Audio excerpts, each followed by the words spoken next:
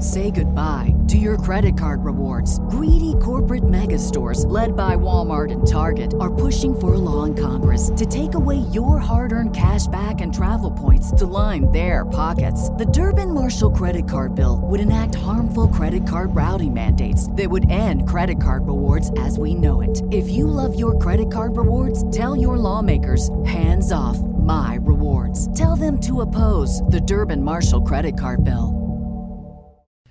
Election College episode 312, JFK part 3.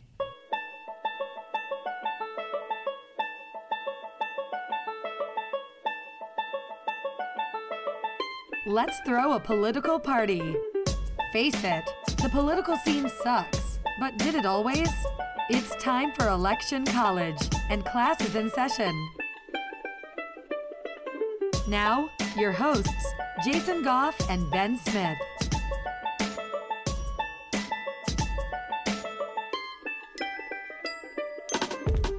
Is that right then? Part 3? I know. This is only the, second president we've done 3 episodes about? Well, 3 in a row at least. Yeah, and it's just crazy. Of course, we've already covered all of the end of his presidency. Multiple times, yeah. It's like conspiracy theories and all that. I don't know. Should we get into any of that, or am I jumping the gun? Let's just turn this into a conspiracy theory podcast from now on. Okay. All right, well, reintroduction. Welcome, everyone, to Election Conspiracy College. Never mind. We'll workshop that title and do it for next episode. Ooh, I like that, workshop. I'm on the floor right now recording because we just had this big storm here in Michigan, and like part of my RV flooded. Oh, wow. Yeah. And then last week, if anybody was wondering, hey, where were you guys last week? Well, while we were recording, one of our rental properties was flooding. So I'm done with water. Don't go swimming anytime soon, Jason. Yeah. I'm hoping not to, because tomorrow I fly to California. We want that to be waterless. Right. Anyway, on January 20th, 1961, JFK is sworn in as the 35th president of the United States. And of course, this is the speech that we all know, right? The whole ask not what you can do for your country, or not, the other way. Ask not what your country can do for you. Ask what you can do for your country. Right. Man, why do I always get that reversed? The expectations are so high there. You feel like you have to get it just right, and you mess it up. Yeah. The pressure. It's intense. Well, Kennedy had a pretty good, as I think all presidents should, or all hopeful presidents even, but had a pretty good idea or mentality going into the presidency. He says, hey, everything's not going to get done in the first 100 days I'm in office. As a matter of fact, it probably won't get done in the first 1,000 days. Maybe it won't even get done while I'm president. But, let's go ahead and start. Let's just start working on stuff. And I think that really kind of rang a bell, because there have been so many presidents before and so many presidents since that, what's the first 100 days in office going to look like? We're going to fix everything in the first year. And it's just not realistic. But the Kennedy administration is really focused on, the world. And of course, focused on the country as well. But there's just all sorts of stuff happening around the world. You got the Soviet Union. You got the ordeal with Cuba, the whole Bay of Pigs thing, So Kennedy gets kind of a first, and everybody gets kind of the first impression of Kennedy as and being involved in all sorts of other countries around the world. Yeah, it's interesting because here you had Eisenhower, who was very much trying to keep peace, right? Or establish peace. And Kennedy is faced with the Cold War. Pretty intense, because you got this Nikita Khrushchev guy. Man, we could do an episode on him, but he wasn't. That would be interesting. He wasn't elected to anything, but yeah, you can just imagine his style. Pretty abrasive, right?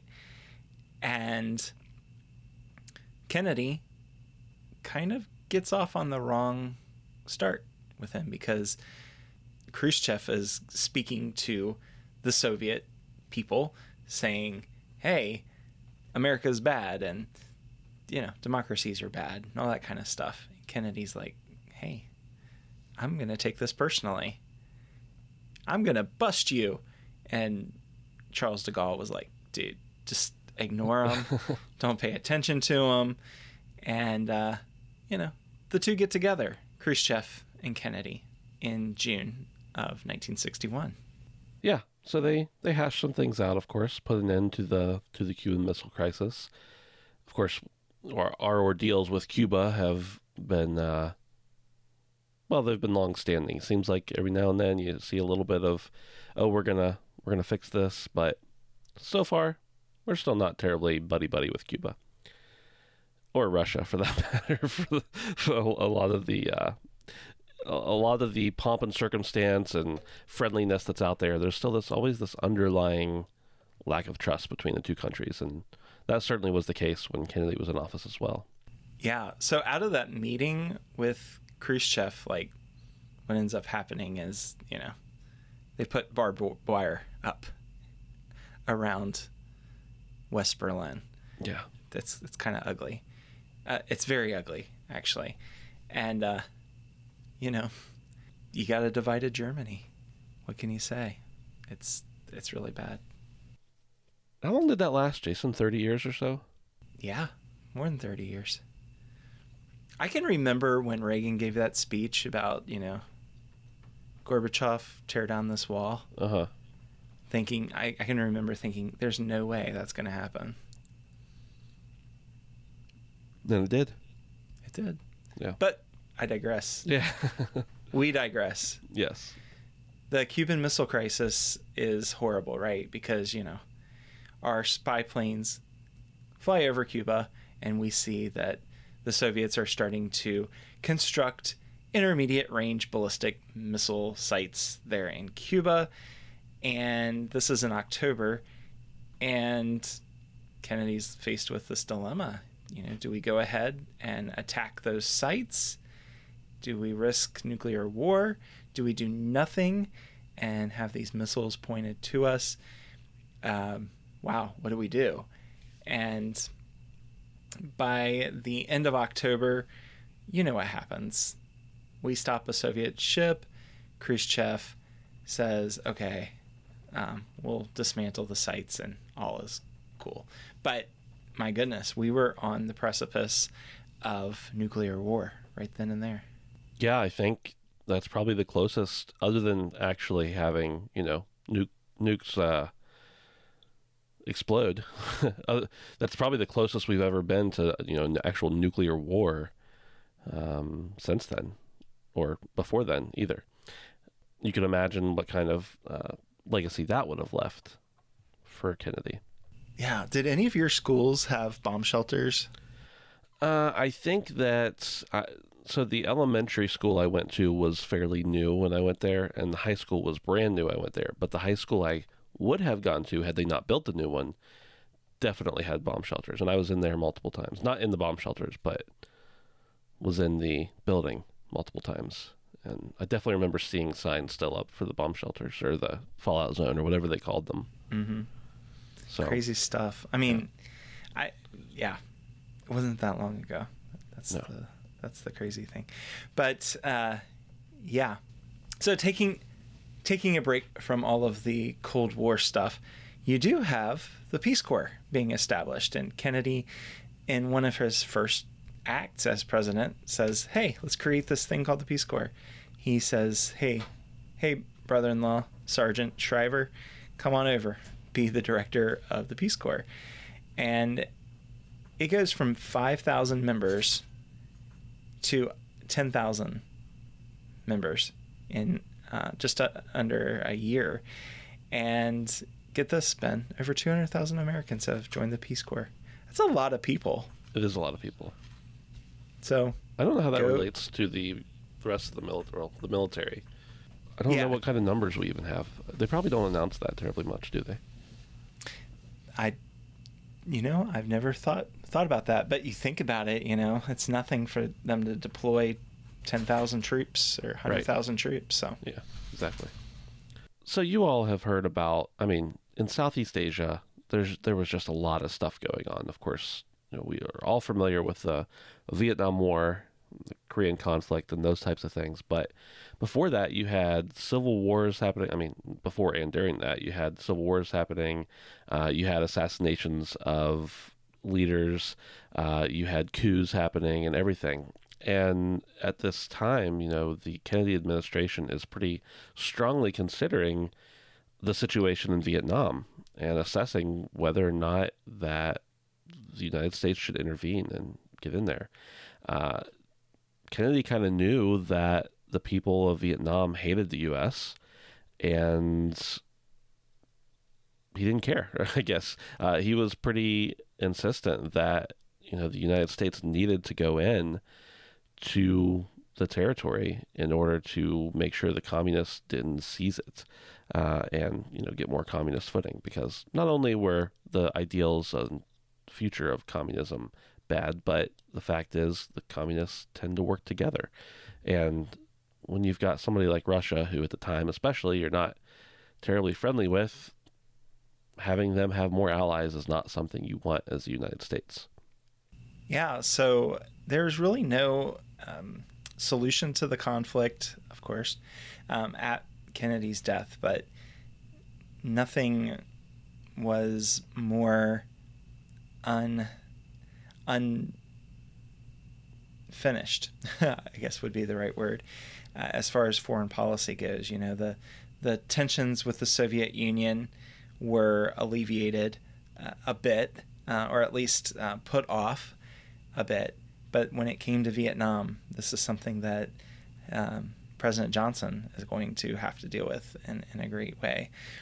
But back to the Soviet Union, there's a famous speech that Kennedy gives at the American University, and the president says that the Soviets are willing to negotiate a nuclear test ban treaty, and that the U.S. is going to postpone some of the planned atmospheric tests that that they were going to use to defend the country.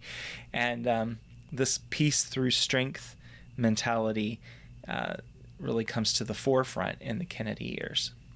So Kennedy is going to go all around the world, and he's also going to have different dealings with people all around the world. And we've talked about that a little bit, about how he made his mark in that way. Something I wanted to say, and Jason, you may have noticed this as well when you were there, but when I was in Ireland, it was right after President Obama had visited Ireland. Mm-hmm. And everywhere you saw pictures of President Obama in Ireland, but also everywhere you went, well, even more places that you went, you saw pictures of JFK in Ireland. And he was only there for about 4 days, but it seems like there were enough pictures of him taken by little shop owners and bar owners and pubs that there's just a picture in every single establishment. It's kind of crazy. But anyway, he was there, of course, for picking up some different documents, encouraging relationship between them, making sure that he visited the place, of course, where his ancestors had lived before they came to America, all that kind of stuff. But I just wanted to, from my personal experience, throw it out there that the Irish love American presidents that visit their country. Yeah, they kind of do. It's interesting, too, just about the whole relationship with Ireland, because so many presidents who they may not have that direct connection like the Kennedys had, because, there it is, the Irish Catholic, that it's very at the forefront. But so many of our presidents do have Irish ancestry. And yeah, when you're leaving Ireland, actually, when you go through customs, you'll see a picture of all these famous Americans who have Irish in them. We have Irish in us, but I think we're Scots-Irish. Yeah, I think so. Which... Did you... Yeah. Who knows? Yeah. Did you know JFK came to where I live? No. Yeah, there are pictures of him like less than a quarter mile from my house. Really? Yeah, he came to town and they had a little parade, and there's a few shops that are still around that were around then that have pictures of him in their shops. Wow. Yeah, I don't know why no he was idea. here, but I'm sure Western PA was probably a important area to win over. yeah, I would say so. Yeah, and in Texas, where we were earlier in the year, there's so many places. Now, of course, the whole incident of the assassination in Dallas, but he spent some time in Texas. He had to win it over, and of course, selecting Johnson as his vice president went a long way to sealing up that election for him. Yeah, for sure. Another big thing to note is this is around the time that the big partial nuclear test ban treaty came into effect. Of course, Kennedy sends over someone to Moscow to help negotiate a treaty with the Soviet Union, and well, basically they came to an understanding. It wasn't the understanding that everyone wanted, and it prohibited some of the testings that were happening, and both sides agreed to it. Whether or not they both lived up to it is a conversation for a different day, but the Senate ratified it, and Kennedy signed it into law in October of 1963, and France all of a sudden was like, hey, we're not part of this treaty. We're going to keep doing the testing and stuff, so sorry. You never hear about France and nukes, do you? No, not really. Interesting.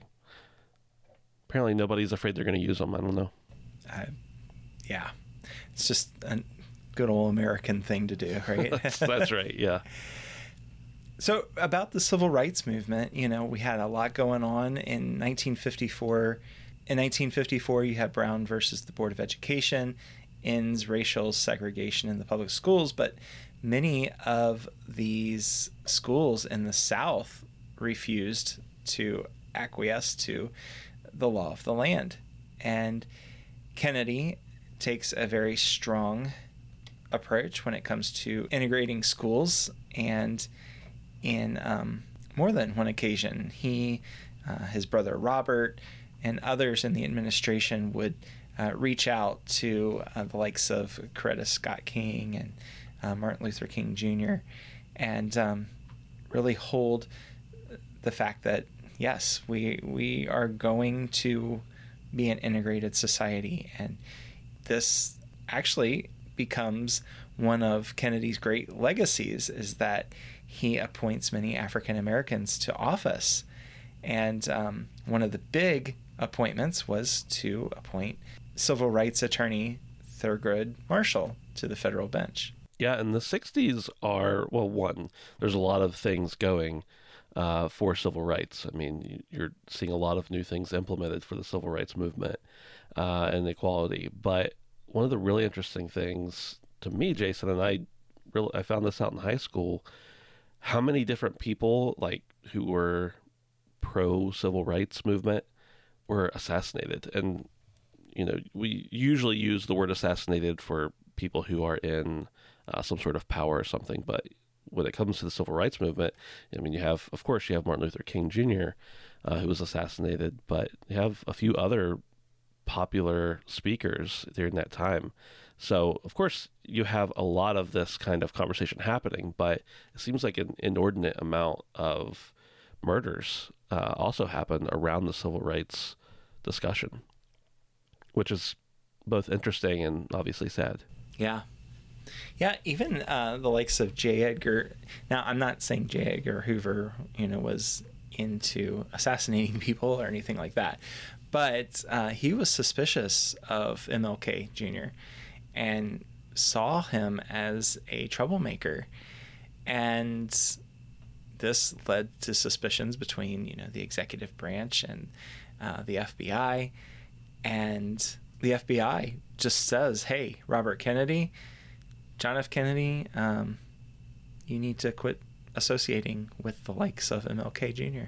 Yeah, it's through this. I mean, they really kind of tried to destroy a lot of his legacy. I don't know that any of the things they thought he was guilty of, but there have been some other reports of, things in his personal life and relationships he had that may not have been above board, that this is the reason they found out about it, was because of Hoover and the FBI investigating him because they were, well, probably racist. Yeah. Well, there's a lot more to say about the Kennedy years. A lot happened in such a short period of time. So we will continue the discussion in the next episode. Thanks for listening, everyone. If you want to help us out, the nicest thing you could do for us is to head over to iTunes and leave us a little review.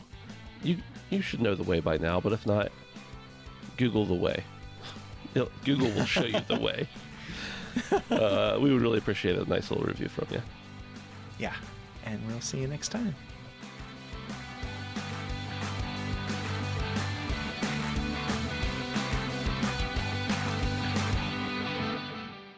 This is the story of the one. As head of maintenance at a concert hall, he knows the show must always go on. That's why he works behind the scenes, ensuring every light is working, the HVAC is humming, and his facility shines. With Grainger's supplies and solutions for every challenge he faces, plus 24/7 customer support, his venue never misses a beat.